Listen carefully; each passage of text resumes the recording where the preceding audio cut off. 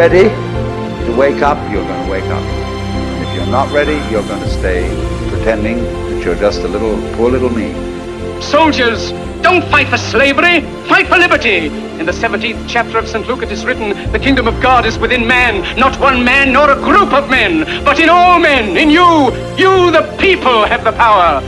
The world is like a ride at an amusement park, and when you choose to go on it, you think it's real, because that's how powerful our minds are. Everybody is I. You all know you're you. And wheresoever beings exist throughout all galaxies, it doesn't make any difference. You are all of them. And when they come into being, that's you coming into being.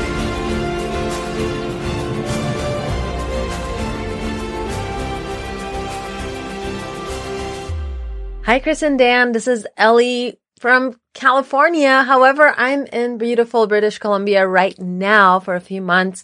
And I want to let you guys know that what you're doing is so important in this world. I love you guys so much. Your podcast is wonderful. And I look forward to all of the incredible episodes that you have.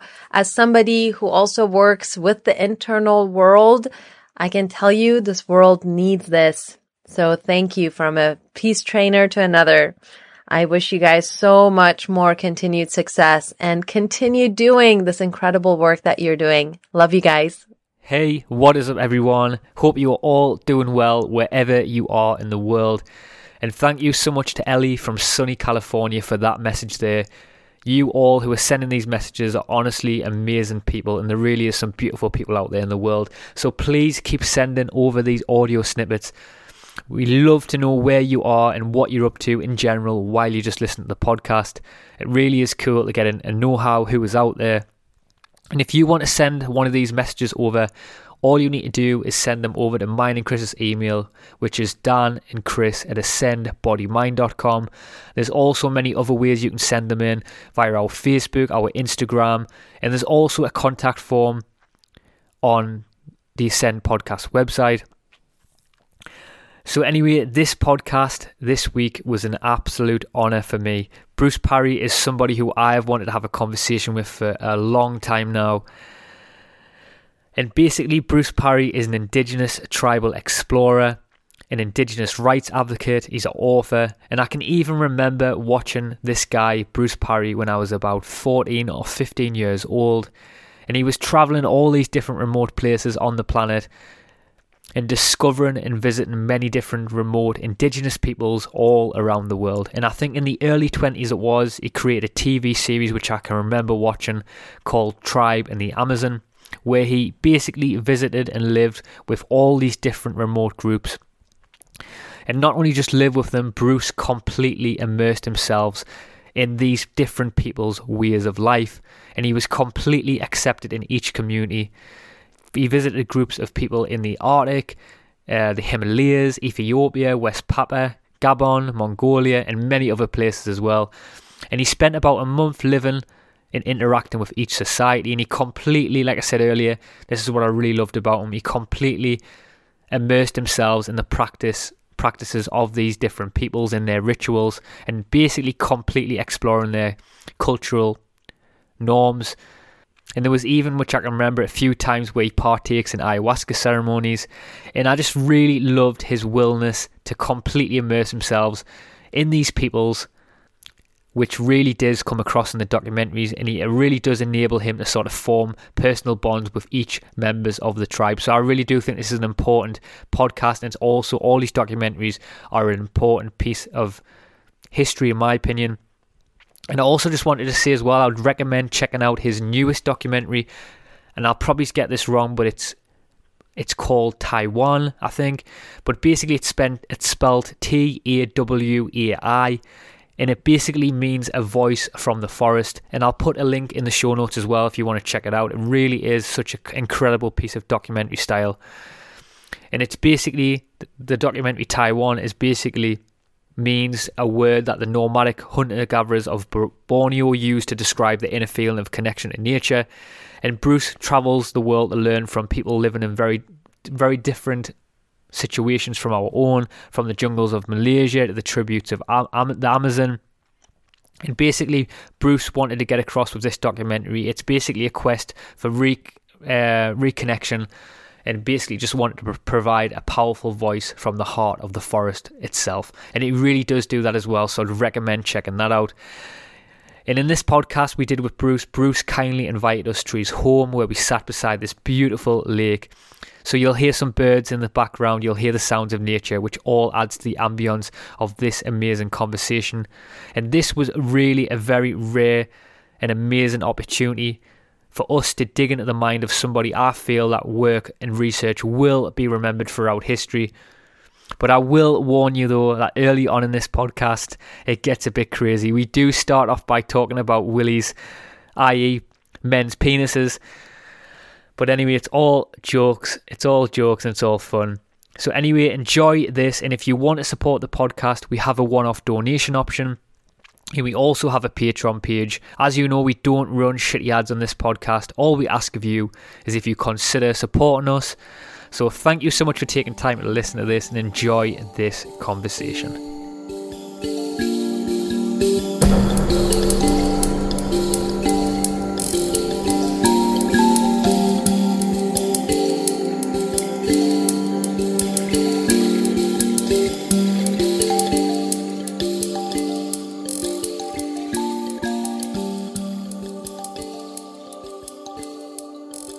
When you were saying before about meeting different people and things like that, it's a breath of fresh air because you've actually allowed us to sort of come to your home here, and that connection, what you're saying there, of just coming across very interesting people. I remember, I was 17 years old. I think I might have been 15. I'm not too sure. But when I come across your documentary, Tribe, okay, yeah, and I was watching that, and I can remember one of the most things I was telling Chris this on the way down. Was when you were at a certain tribe, I'm not sure who it was, and you sort of tried to, what's the word I'm looking for? Can I think of the word? Well, basically you just sort of took on their ways and living the way they sort of live their lifestyles. Sure. And they were a tribe that sort of had no clothes on or anything. Yeah. And they only sort of wore like it was like you probably know the correct name. What's the correct name where they wear over the penis? What's that called again? There's different, a koteka. Koteka, yeah. And I can remember you sort of going in a shack, I think it was, then coming out, and they said, and the narrator said, he says, they didn't have a big enough one for Bruce, so he had to wear a bigger one. Is that how our podcast is starting then? Yeah. That's the memory, is it? Okay. That's the memory I had when I was 17 years old. This is the trailer before. This is what everyone will see. That's hilarious. Actually, no, there's two. I think there's two films you're talking about there. So there's one which wasn't Tribe, which was the first thing I did, and that was a film called Cannibals and Crampons. I slurred my words then. Cannibals and Crampons. And that was an expedition I did with my mate Mark Anstis, and we crossed New Guinea and we climbed this mountain in the middle of nowhere. And in that one, that's where you see me coming out the hut with this. Yeah. I think he described it as like an old tobacco pouch or something. I don't know what. Anyway, it's this like sort of black mamba on the end of my dick. Are we allowed to swear? Oh, yeah. Okay, cool. And that's quite a funny thing that that's followed me since. And But the Tribe program, I also went and we went back to that part of the world, New Guinea, and they're amazing, beautiful, wonderful people. And you're right, they're naked, and and I don't know if you've ever run through the jungle naked, but like what you notice if you do is your dick sort of slaps are all over the place. Your balls kind of have their own equilibrium, and so they're not such a problem. But your penis is always just flapping around. So they want to get rid of it. They want to do something with it. So either they put like a hollowed out gourd or vegetable over it and then tie that up, or another thing they do, I don't know if you saw that episode, is that they push it back into the body. Oh yeah, I've seen that one as well. Yeah. And so that's that was a struggle for you as well. That's another thing. That's another thing. That, I mean, because the guy, I don't know if you remember the episode, but so the guy who comes over to basically push my penis back inside me, if you look at his face, he's got a big cheesy grin, because what you don't realise in the show, because it didn't make it to the show, is he was coming on to me in the treehouse the night before. Yeah, so this guy's madly in love with me. He's amazing, Beaufort Quo. He's such a beautiful guy, but like he's always trying to cuddle up with me in the treehouse. That stuff doesn't make it to the show. But when you see his face now, if you watch it again, he's got this big cheesy grin as he gets his hand onto my dick. Yeah. And if you imagine rolling over if you imagine what he does is he basically takes my foreskin, he rolls it up, and then and if you imagine you had a sausage roll and you squeezed it really hard, the meat would shoot out, wouldn't it? So that's what he does, is basically rolls my foreskin and then he grabs and he just like squeezes it as hard as he can, and of course it comes inside, and that's what they do, and then they just tie it up so that the whole thing's disappeared. Don't know if you started this, mate. It's been on his mind all the way down. You started this, but you know they're the penis stories. They're the beginning of your podcast. I like that. And we can finish it there. Thank you. So you cover what you like what you came for. Yeah, we like a good penis story on the podcast. Before, when you were saying about the freeing aspect though of that, sort of just having all your sort of genitalia out, I had the same scenario where I like going in like this. I jump in the sea or I go in the lake or whatever it is, and I'll just be completely naked. Yeah. But there's like something freeing of us getting back to maybe who we truly are. I mean, do you find that, like, is it a freeing aspect as well? Did you tap into that? Yes and no. I mean, like, it's because I'm so used to having clothes. Yeah. I mean, now less, but when I was I think you were going to say so used to not having clothes on. no, because you know there is something freeing, but there's also something, because I'm so conditioned to having clothes, that's actually, there's a little bit of a meniscus you have to break through before you feel, oh no, actually this is quite nice. And like swimming in the sea, you know, or rivers, it's the same. It's like, it is actually nice, but you have to go through a little process in order to get there, and then you're like, oh god, actually this is really sweet. So no, I totally agree with you. And I now I swim naked a lot. Yeah. And I much prefer it. I'm barefoot most of the time, and I'm wandering around here naked a lot as well. It's people breaking through that the pattern of conditioning, like a societal conditioning of just, you've got to have clothes on, you've got to look presentable at all times for all people. It's kind of a British mannerism to just like make. It's also chilly at this latitude, you know. Yeah, it is. I guess clothes will come around naturally, but yeah, I mean, like the conditioning in all those aspects of life are really, you know, you start scratching the surface, you're like, oh my god, where are we at? When you're going into speaking of conditional society and conditioning, when you're going into these tribes, do you feel that you have to adapt to their culture very quickly, or do you think it automatically just comes natural, like as a people to people, or do you have to, like, is it really a big culture shock really? Yeah, well, people are people, firstly. On the sort of beneath it all, we're all the same. I think that's something that I really hope came across in the shows, was that actually beneath the sort of colours and the flamboyance, we're all very, very similar. But of course there are norms, you know, cultural norms and things that some do and some don't do, and, you know, so you have to kind of figure out your way through that. But generally it was never a shock, because I just went in attentive, you know.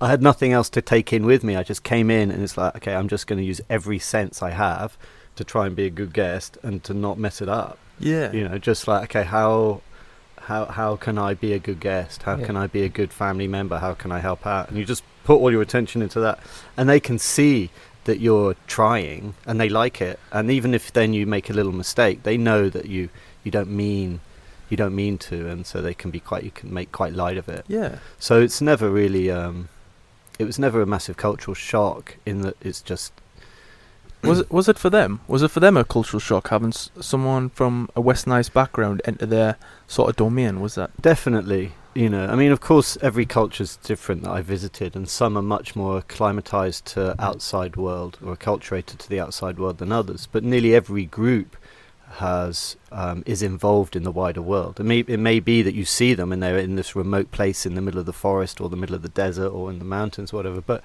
nearly everyone in those societies has been to town, has been to the city. They've all watched television. It's not like they're not aware of the outside world. They're all involved in the monetary system. They're all involved. And those groups that are so remote that they're not, we wouldn't go to. You know, we wouldn't go and do a first contact for the series Tribe, at least. So it's not as big a shock as you might think, because you look at them on television and think, oh my god, they live in this pristine life in the middle of nowhere and they don't know anything about anything else. But of course they do. They're fully aware of the outside world. They just don't live in a way that they're brushing up against it the whole time. Yeah. It's interesting how you mentioned how a culture who hasn't actually experienced any westernized civilization influence, and it's interesting to think, because it makes me wonder if you would actually present yourself to them and they invited you in, could you affect their culture forever? Yeah, That's absolutely. what I was thinking. Yeah, I mean, I think that there's definitely a lot of people when they first watched my programs. I mean, there was a lot of wonderful feedback, but there's a lot of people also who are very thoughtful people who said, Bruce, what are you doing there? Should you be there? Are you changing these people? Yeah. And I think that this is a really important question to address because, of course, in some ways I am.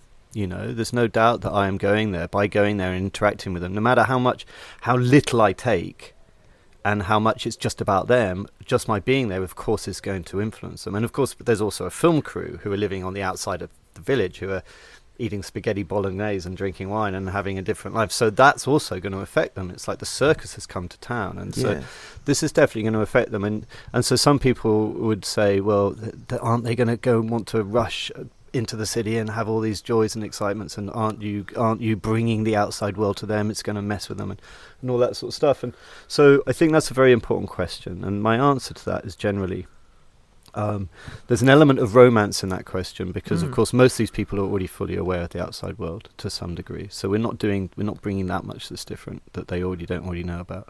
However, the interaction does raise that, but generally, my answer is that actually the forces of change that are already happening to these people outside of us are so big, like the loggers, the miners, the missionaries, the nation states themselves, the military. These are the forces that are really changing these people. Yeah. Much more than a small film crew who's trying to fit in as much as possible. It's a bigger part of Western civilization affecting them more than just you. Yeah, and so if you see the line of the filmmaking that I did, it's like initially it was just Tribe, or the big stuff anyway. Initially it was just Tribe, which was just me hanging out.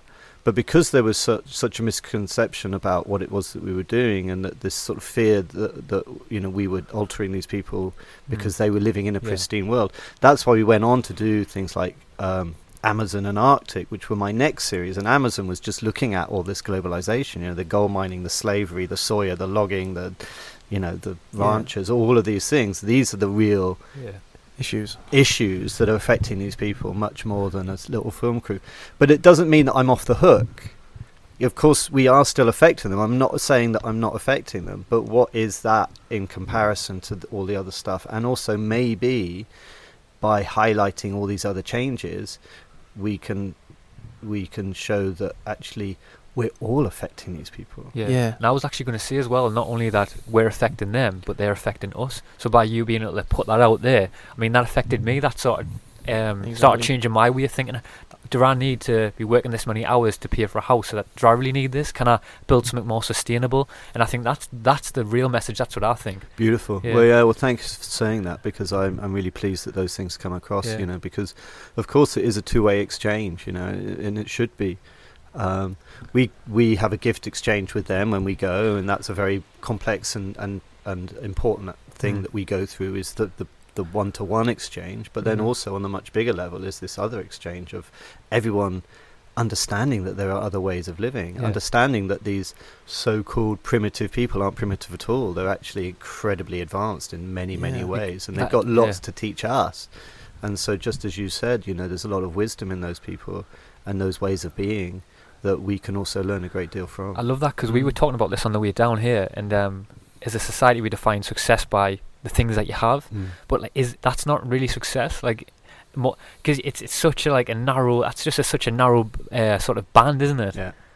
Well, it's a story we're telling ourselves, it's like so much of what's happening in the world, and always has done, is about the narratives that we're living by. And at the moment we're living by these narratives which are peddled very nicely by the corporations and the advertising and also the nation states. It's like more stuff will make you happy, more goods, more fame, more notoriety, bigger houses, more money. All of these things are the things, the driving force of society, and in many ways they do bring some comforts and stuff. But as you see with other people who don't have them, it doesn't bring you necessarily more happiness or contentment, and it certainly doesn't bring you more longevity as a species on this planet. Definitely. Some of the goals that like the earlier goals when we first started out, I was looking back at them, and it was about a year ago, and I was thinking, how artificial and superficial are these goals that I've created? Like, it was to have 100,000 followers on Facebook, then 250, then 500,000. I was thinking, how can something so trivial be a prime influence for my goal? And when you watch something like your show, you see people just engaging in happiness day in, day out in a beautiful thing such as daily rituals, and a daily ritual of happiness and like giving gratitude to each other. These should be the primary goals that we should all set ourselves, not these flamboyant intrinsic goals external goals such as how many followers you have on Facebook. And to be honest, like a goal like that can drive you to a place of misery, because it heightens the ego inside. And when we're living in this egocentrical mindset, we're conditioned to believe that what people think of us is a mere reflection of who we are, which it's not. Who we are is basically just the now, the present, the moment, and just embracing that moment, being happy and giving gratitude in these moments is what it's all about. I mean, did you find that a lot of cultures, avoid of like social media and external, did you find that more cultures who were internal, more community based, were they more effective together, if you know what I mean? Definitely. No, thank you for that. Without doubt. I mean, I think this sort of difference between what they call the intrinsic values and the extrinsic values is really clear in my life. You know, those who put more value in community, in health, in nature, those people tend to actually have a great deal of contentment, I think, in their lives. And those of us who put more values in the external stuff, like, you know, how we look, what goods we have, how many likes I have, all those things you described, you know, that's a never-ending chase of something that actually won't. It's very hard to bring you true contentment there. Yeah. And I think that you go and live with the indigenous peoples, and they don't even have that conflict in their heads. You know, they're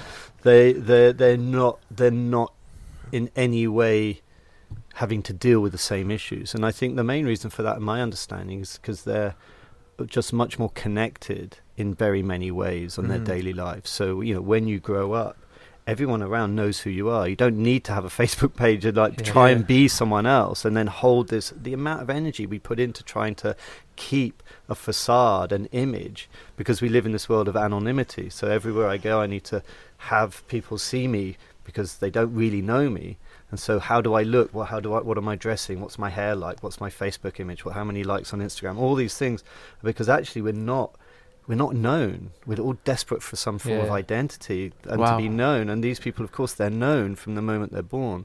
And they're known not only by each other, but they're connected to landscape as well. So they know the nature. They know that what they do also, if they mess with the landscape, then that will fuck their future too. So they have that sort of connection. And they're also connected also in a spiritual way. They're sort of, they feel much more empathically in tune with the environment as well. They have a much deeper sense of being in the space, and then, you know, all their rituals and all the things that come along with that, and the sort of stuff that I talked about in my film. And so all in those ways they're connected. They're connected to themselves as well. They're much more in their bodies because of the way they're working. They're not just caught up in their heads the whole time like we are. We're very much in the abstract mind, external, but they're much more about the here and now because that's how they live. And so they're much more in their bodies. They're much more dexterous, and those things as well. You see the studies. That brings about a greater sense of connectivity. So, and also they're not carrying so many traumas inside because they have tools to get them all out. So in so many ways, I think they are much more content, you know. Oh, wow. And I feel, and they're also really healthy, you know. The diets that they eat are often very, especially the hunter-gatherer diets, really amazing nutritional diets. And so I think in many ways they're actually living extraordinarily beautiful lives, and they don't have to deal with those problems that we have. I mean, there's really interesting studies that show addiction being correlated with connection, you know. Yeah, we were talking about that when we were in the last podcast. Yeah, so you know all about this. It's so fascinating, and to me, I see that, you know, I genuinely live with some indigenous groups, and I don't see any addictive tendencies at all because they are fully connected to each other and to the place. And so they're not trying to constantly fill that void. I see it in myself when I'm away from my friendship group and I'm away doing stuff, I'm always on Facebook. It's like that's where the addictions come, because I'm not actually happy. Yeah. But when I'm actually with my friends hanging out and just enjoying my day in the summer day, the last thing I want to do is go and look at my social media. I'm actually fully content, and like that's a tiny microcosm of something that's happening in a much bigger scale all the time. I think sorry to jump in, I think that could be when you were talking about Facebook there, because I felt that same thing. I think that could be like a deep longing for connection, and that's why people maybe are on Facebook and social media, because deep down they're longing for the real thing, and the only thing that they can get is that quick little fix of something that, I mean, for some people that does help people. I mean, I'm not going to lie and say that doesn't, but maybe the bigger thing is that they're searching for that deeper deeper connection. Before as well, I wanted to forget this point because I had a few points before. You were talking about how that certain tribes were more interconnected with the land and more connected with nature and things like that. Do you think that is one of the reasons why they're more spiritually inclined, or more open to sort of metaphysical things in life, because the connection with the earth and understanding of how magnificent the planet is, that actually opens up something in their mind to bigger possibilities of what is in the universe, or inside their own self, or whatever. Definitely, I think that many of them. I mean, and I have to say at this point, we're saying they, like indigenous peoples generally, and of course I know, but also I think that. So many of the groups I visit are very different, so it's very hard to sort of generalize across all groups. But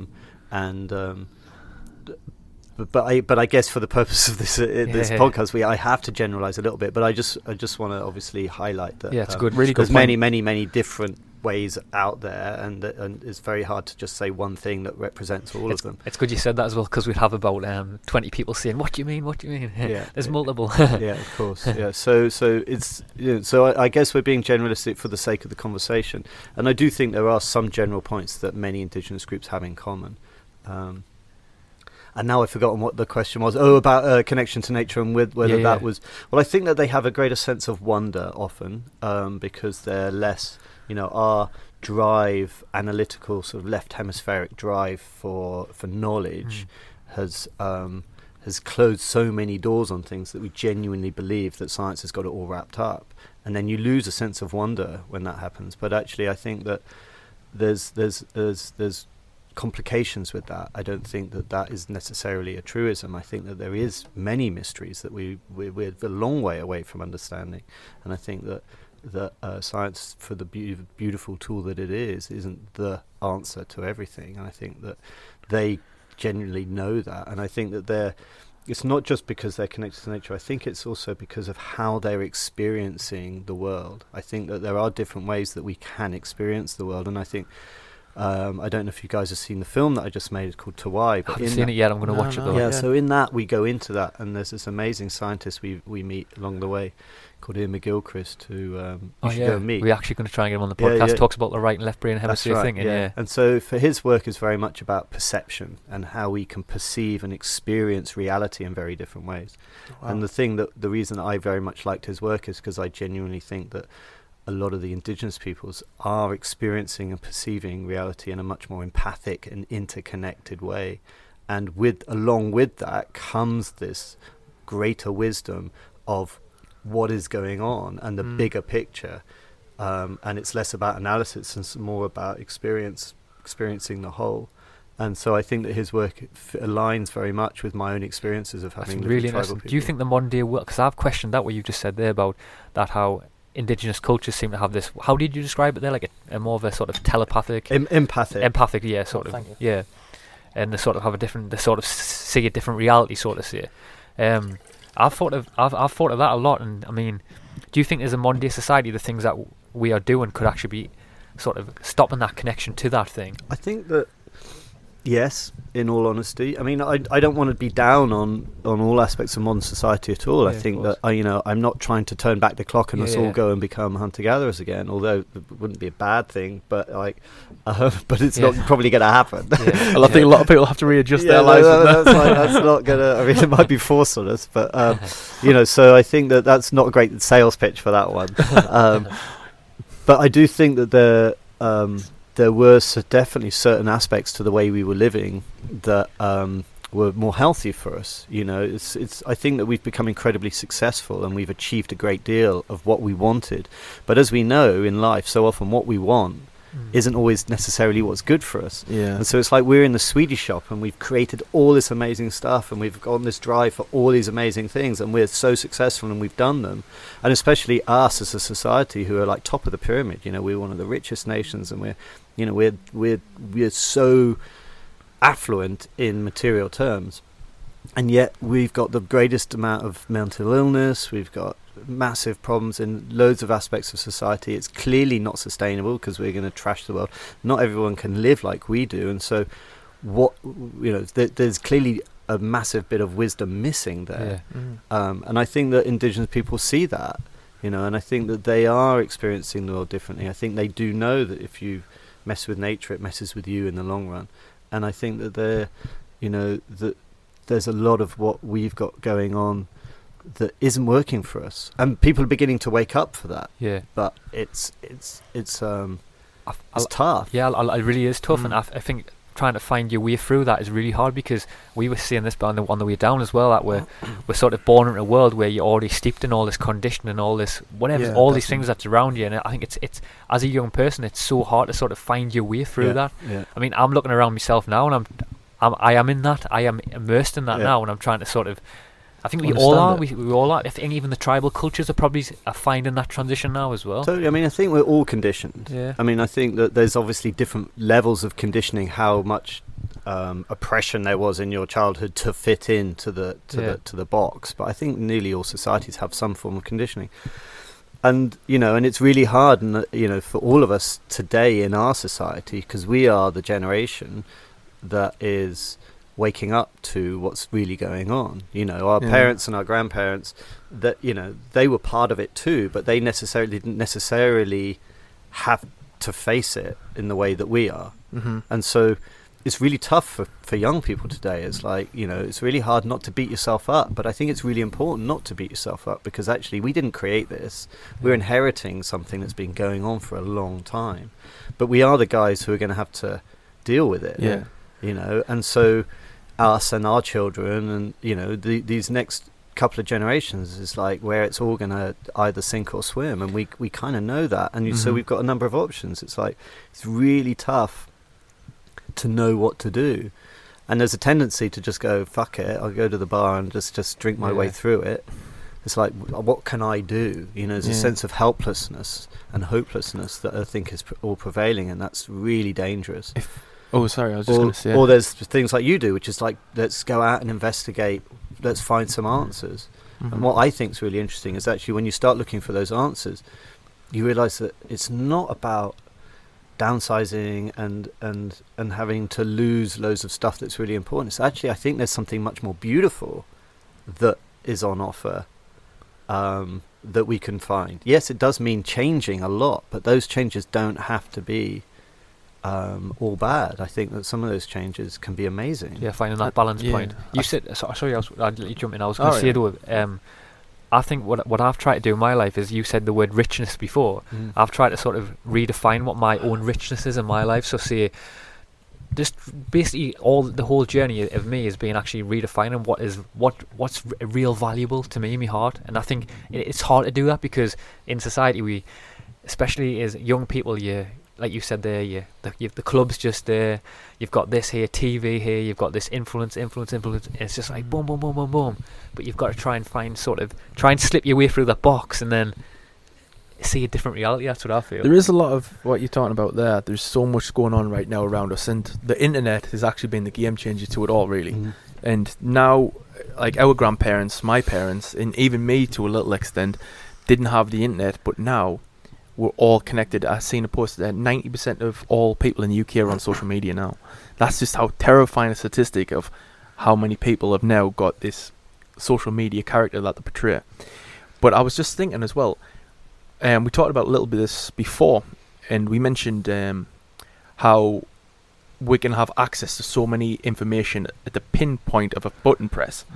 And this is what the game change is going to be. I mean, how easy now is it to just find out other people, other like-minded people right now, and just say, you know what, this is who I really am. And they can really instantly connect with them other people instead of just hiding it to themselves for the rest of their lives because they can't have access to this information. But now, because we do have access, it feels like everybody's starting to just portray these incredible lives because they can find the information, they can find the people who can make it happen, and they can ultimately be themselves in the process. They can be who they want to be. And thankfully the internet's created something like that. And this is the frightening thing. I mean, we're creating something that's going like 90 miles an hour and we don't know where the stop sign is. But the internet right now is necessary. I don't even know where I'm going with this. There's a question in there somewhere. I don't know. No, let me vibe with it, mate, because I totally hear you. And I think that, it's important to we've had a bit of a downer on social media recently, but I'm also, like I said earlier, I'm not about turning back the clock. It's about integration and also looking at what's really working and what's not working and just seeing it all from a different perspective. I agree with you. I think the internet could well be our salvation. I think there's amazing stuff in there. There's a lot that doesn't serve us when we get caught up in the things we were talking about earlier. But the fact that we are able to connect to each other peer-to-peer, external to the normal forces of control, government and religion and all those things, who used to always hold the information, and now we get the information from everywhere else. And clearly that's complicated because there's so much information that people don't know where to look. But at the same time, I mean, I'm a real fan of blockchain, for example. I think that could really save the day. The fact that cryptocurrencies are offering ways to undermine banks and nation states. Wow, thank you, because that's where the power is, and who creates the money, all that sort of stuff. You've got to go and meet the guys from like Positive Money, or get into the economic side of it. It's so important. Go down that path too. It's fascinating. Maybe you already have, but that's a really great direction to head in, and bring your listeners into the understanding of that. It's so important. And then also things like voting, blockchain as well, it can offer a way of us trusting each other when it comes to vote, get us all empowered to be involved in what's going on. So I think the internet and our ability to connect to each other and talk to each other without having to go through central power bases, that sort of decentralization of what the internet offers, is probably going to be our salvation. So that's amazing. But at the same time, what we were saying earlier is like, it's hard for everyone to know who to trust, who to get their information from, and so much of that is what we're carrying inside of us, and whether we're willing to look at that or not. I mean, that should be the first step. We've got to do our own healing, and then things wake up. And you're like, okay, that resonates more with me, rather than this guy who's peddling blame and hatred. That's a really good point. What was actually your inspiration to sort of go and visit the tribes and things like that? I never knew that. In the early days, because I left school, I joined the Marines, so I was just on this totally different trip back then. And I just guess I wanted to prove myself to the world. And so in the early days, I was just an adventurer. It wasn't about... like you said it yourselves at the beginning of your journey, you started out in sport and health, and then it turned into something else because you suddenly become aware. And I had the same. I was just an adventurer. I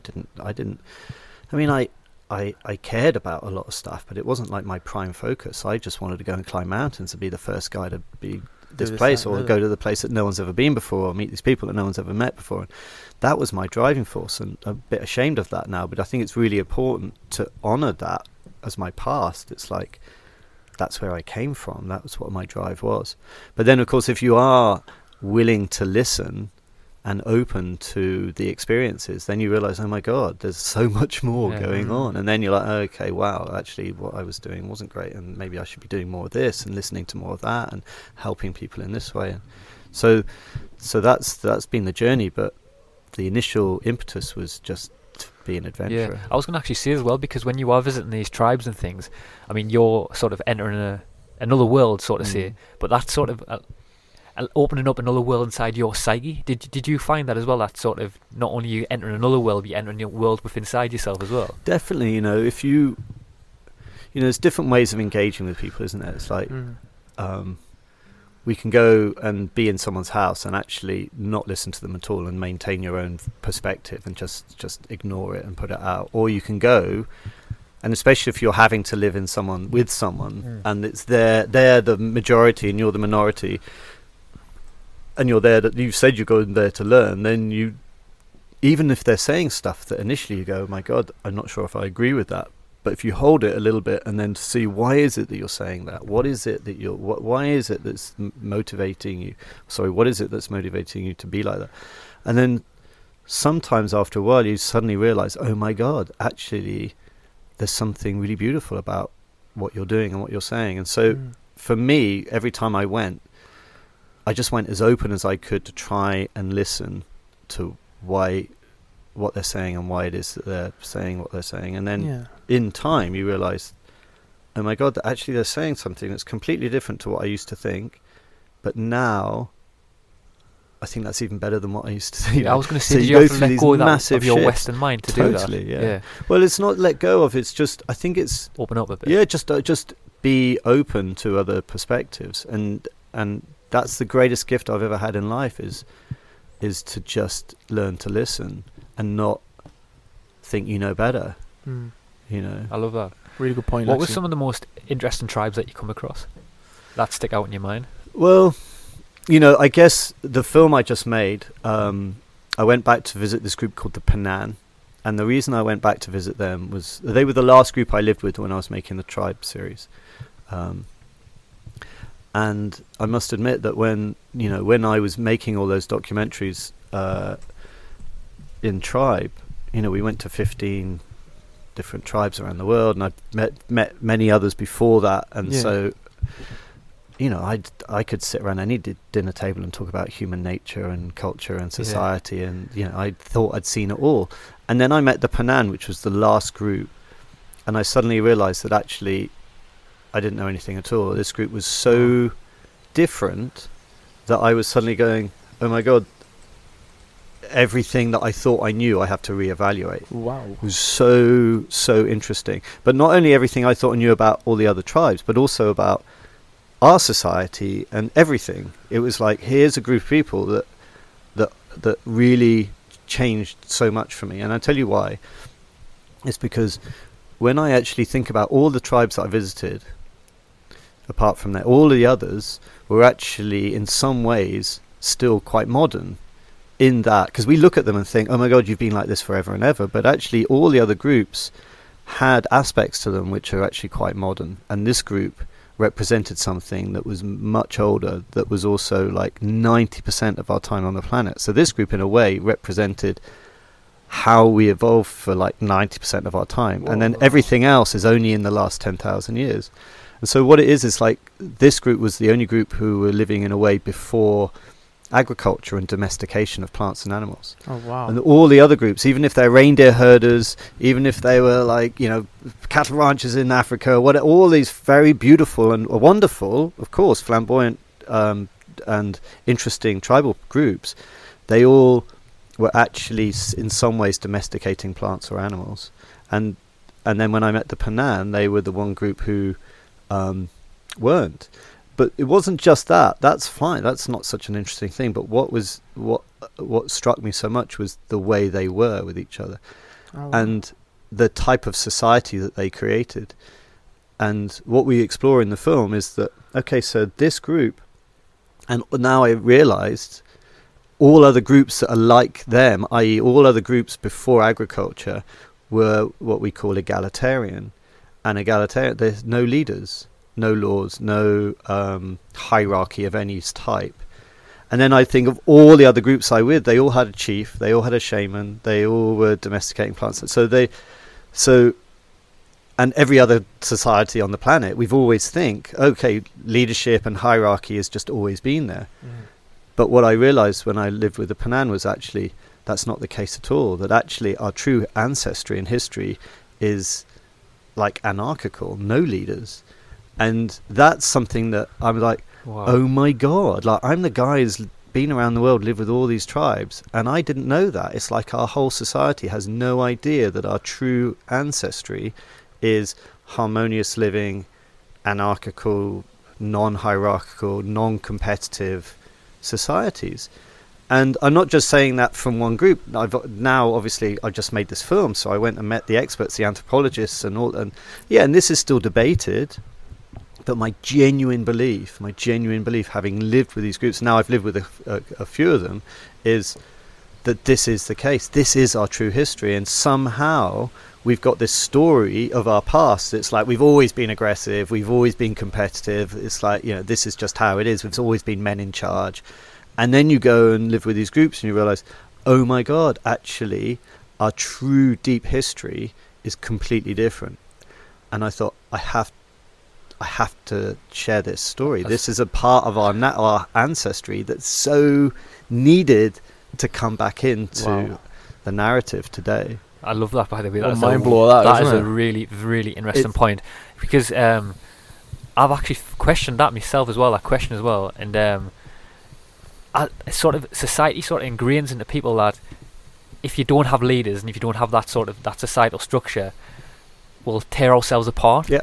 But that's not the case from that. That's beautiful. And the other thing that's really interesting, because I remember, so I was with the Panan, and then I meet these two anthropologists in the film, Jerome and Ingrid Lewis, who are amazing, and their work to me is some of the most important work I've ever come across. And so we were with the Panan. He goes, not only are these sort of anarchical, non-hierarchical, non-competitive societies, they're also the most peaceful people on the planet. And I'm like, you can't say that. How can you say? He's like, no, Bruce, by every means by which we measure these things in anthropological terms, and we measure them by people having lived with them for decades now and ticking how many times they fight or whatever it is, these people by far are the most peaceful people on the planet. And these are the groups with no leaders. These are the most peaceful people, and it's there's obviously more to say about that, more to say about how they could be like that. They live in certain areas where there's abundance, where they have equal access to resources. There's a number of things that allow that way of being to exist, but it's still so you could just go, well, that's impossible now to bring back because we don't all live like that anymore. But that's not the point to me. I think it's the narrative that is the important thing. We've lost that knowledge of what our past is. We've peddled another story that enables our leaders to maintain leadership, whatever it is. That the way that we structure society is built on the foundation of that narrative, and I think that narrative doesn't work for us anymore. And that if we only understood that we could live in a different way, I think that we really could recreate something incredibly beautiful, and it's just knowing what's possible and knowing what our true history is the first step to me. And so that's why I was really excited to make the film, and it's a lot to do also with female power and the role of women within society. It's a lot to do with the different play that they have between each other. It's a lot to do with the everyone buying into the story, everyone knowing it, and believing in something together. So there's loads of aspects to why it is that they maintain that. But I genuinely believe, and there's lots and lots of evidence now, that every society that's out there in Africa and Southeast Asia, which is where these groups were, the earliest peoples that are existing in a way that represents this time before agriculture, they all have the same traits. Wow. And then it shifted as we moved out of the tropical belt into the sort of the more temperate zones, because then we had to store food for the winter or the dry season or whatever, and then who gets to share the stores and stuff. That's where perhaps power came in, and it's all started shifting thereafter. So this is our sort of historical shift. But it's still, to me, it's like things like the internet. We could come back to a place of abundant resources where we all have equal access to. We can do what we want. Mm-hmm. We can do whatever we want. It's just coming together and knowing what's possible. Yeah. Knowing what's best for us. When you're talking about how do you pronounce it? The Panan. Panan. What you didn't really say. What makes them unique? Like. Is it? So for me, what's really unique about them is that they were the only group I ever visited in all of the tribes who had no hierarchy, who had no leadership. I know you said that. Yeah, so that's what was like, oh my God, and so peaceful. And I noticed it from the first moment I was with them. It's like, wow, this group is so different. But I couldn't put my finger on what it was. It was just that it felt like they were working from a different operating system. And the other thing that was really interesting about them is that we touch upon a little bit in the film is that, okay, so hunting and gathering actually is a form of daily meditation. Oh, that was the other thing. Yeah. So that's why we brought in the work of Ian McGilchrist. It's like, okay, when you're out hunting the monkey, you've got to be fully present in order to get it. If you're drifting off in your mind to an abstract time and place, you're not going to feed your family. So you have to be in your body and senses on a daily basis, in your fully alert in the here and now to be able to feed your family.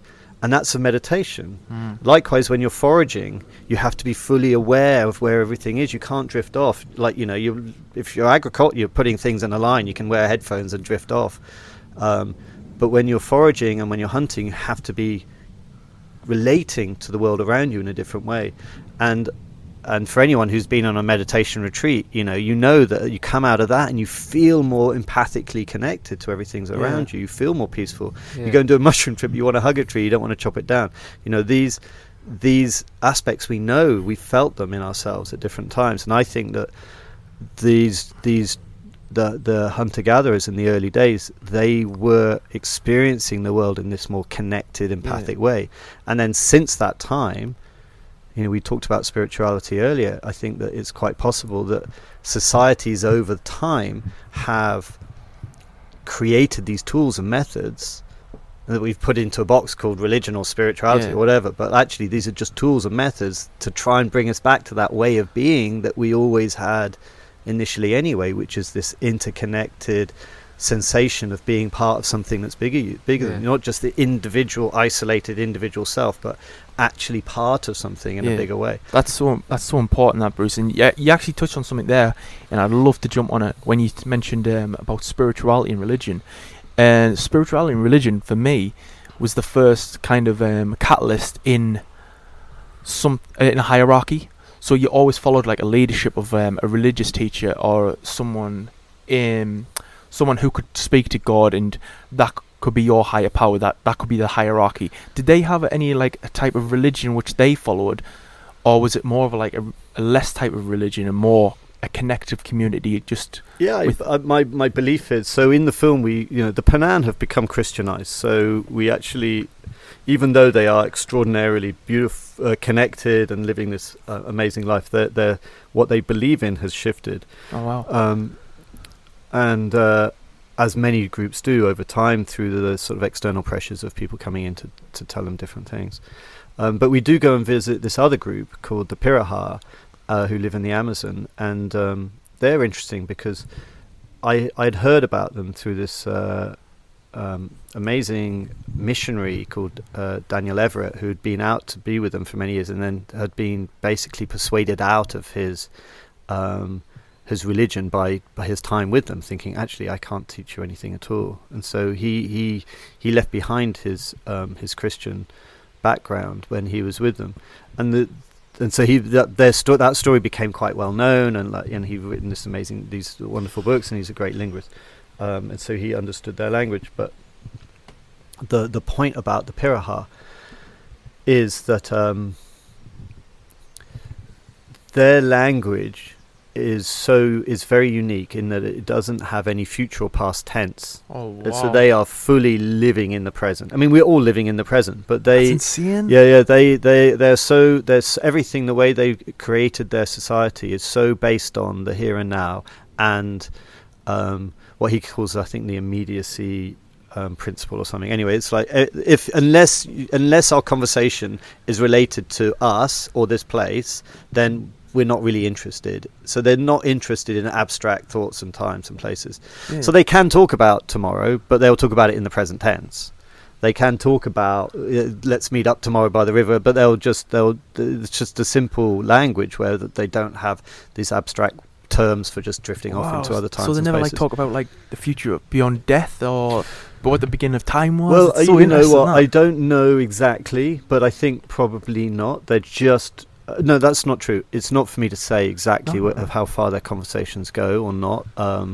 There's so many things that are fascinating by them to really get to the bottom of it. You would have to ask someone like Daniel, or who spent that years and years with them.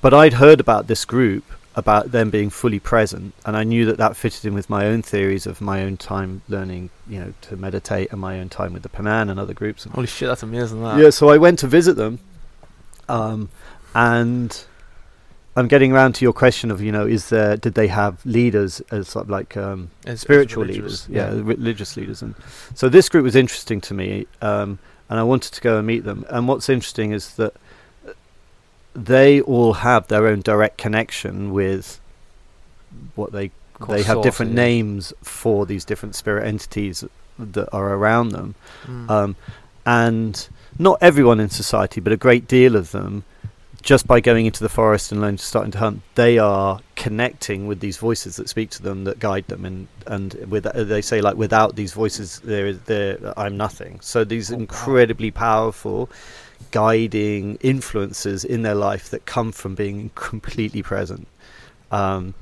So that fitted with my narrative. It's a lot like my understanding of what's going on in the world, and in that space, these groups are famous for not being coercive to each other. So they would never allow a shaman to come in and say, it's like this, it's like that. I think those things came much later. I think those things came when we started losing this connection that this group has still. And then because of perhaps using our minds differently, because of agriculture, because of all sorts of things that may have come about that meant that we started losing this much deeper individual connection we had with these guiding forces, and that perhaps then people would go to someone on the outside of town who's not caught up in all of the ramifications, like, okay, what do you, because you're wise, you're outside of it, and then they became the ones who would offer advice, and perhaps in time they became ones who people went to, and they had, and the shamanic traditions may have started. But my personal belief is that we were probably at one time all felt our own spiritual connection. We were our own God source, our own source, our own, we were, well, whatever it is, I couldn't say, but like we all understood that we were part of something bigger than ourselves, and we saw ourselves as part of that, and that our actions were incredibly that our actions had consequences, and that we could feel empathically what those consequences would be on ourselves in the future. So we were just much more caught up in this in the entanglement of life in nature. Do you think the aspect of, because you mentioned the shaman aspect there, I mean, I know that you did obviously psychedelics when you were there and things like that. You did ayahuasca, and I think you did a iboga, Iboga, But do you think that shaman aspect of the society is actually makes it better, because it makes that whole society better, because that's actually, because us as a society now, we've completely not only just severed our connection with nature, we've severed our connection with that shaman aspect. In our many cultures in the past, that you said, tribes that you come across had this shamanic aspect to that civilization. Do you think that could play a role as well? Yeah, I mean, I think that, like I said, my belief is that we all came from a place before shamans. Yeah. I mean, I think that shamanism is something that came about as a result of our moving away from all of us being connected, where we needed to go to someone who perhaps was holding that connection and ask them for advice, and maybe they had methodologies, and societies found plants and stuff that helped them, and all of this sort of stuff. So, I mean, like, shamanism is a complex word, because what does it mean exactly? But I do think that, clearly we're not in that space. I think it's interesting to know where it is that we came from, and I also think that societies, as I said earlier, perhaps have found tools and methods, whether it's plant medicines, whether it's yoga and meditation, whether it's chanting or whatever. All of these different things are tools that allow us to come together and feel connected and united and part of something bigger than ourselves once again.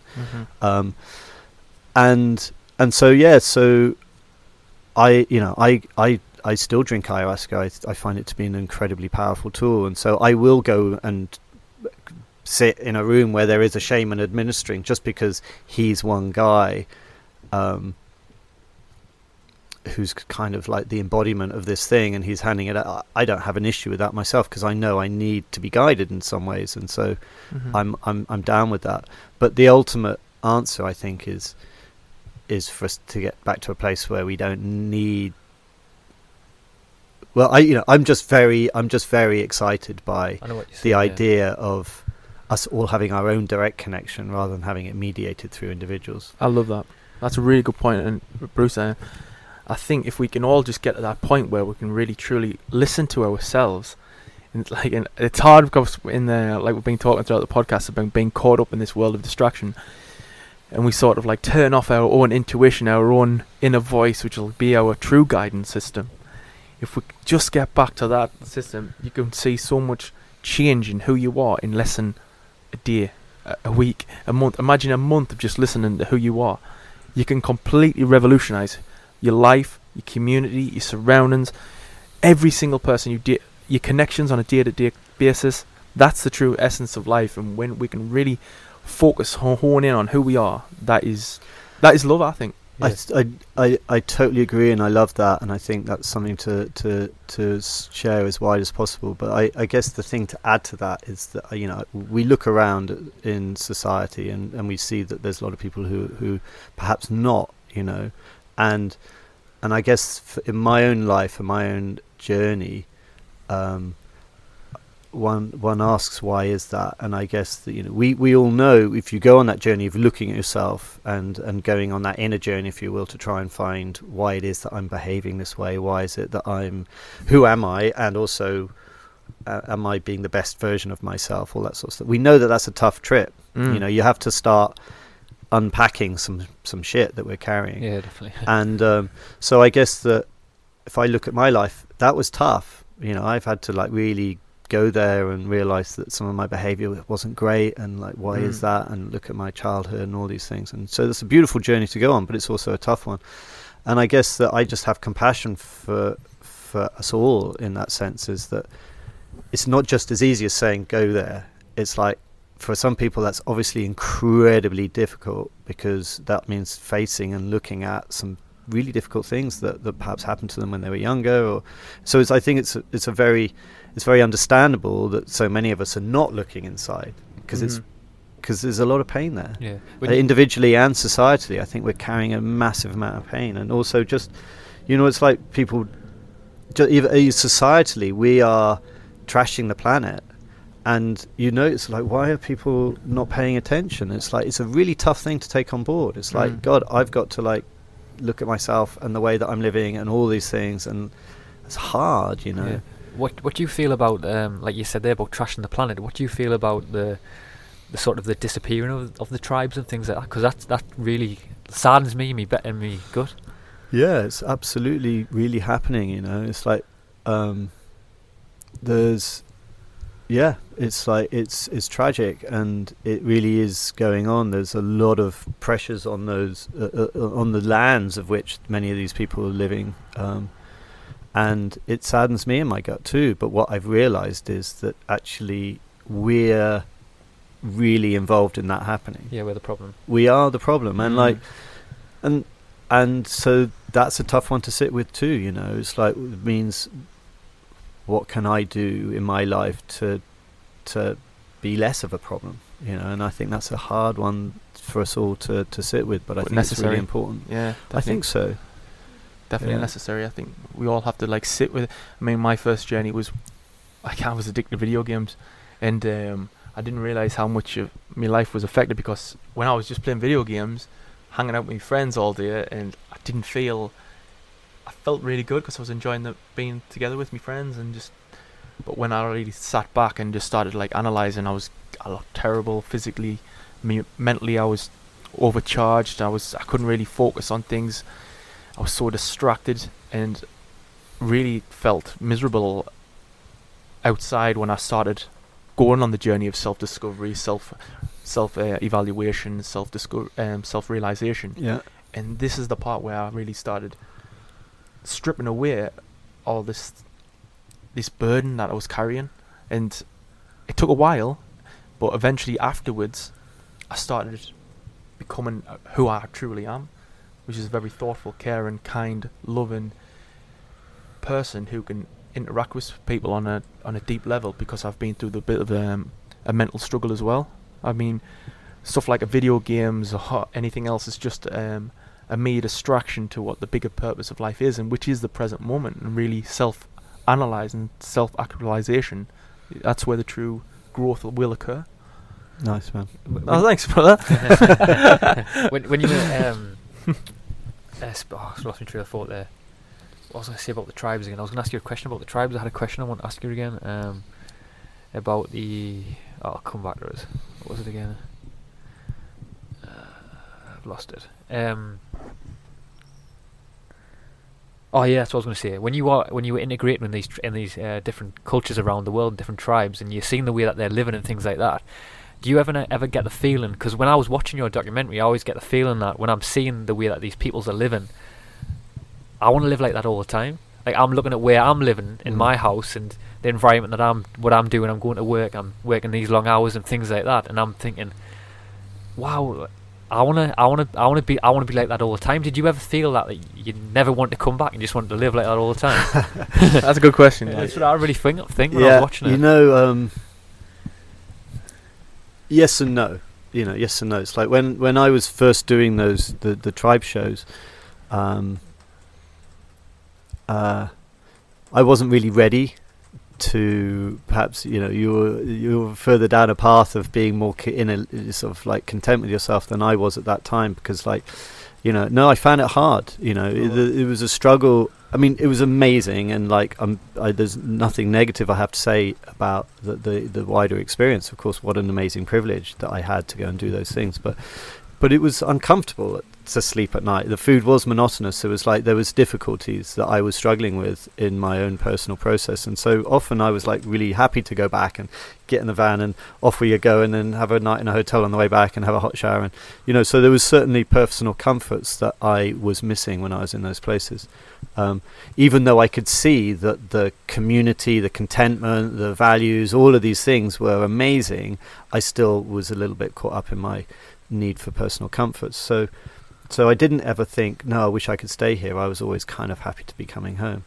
But I've changed since then. You know, I've done a lot more work in myself. I've got rid of a lot of those things that were driving me for my need for comforts and stuff. And I feel now I would be much more capable of living in a more simple way. So much so, actually, that's my plan. You know? I was going to ask you, what's your direction now? Yeah, so I'm basically...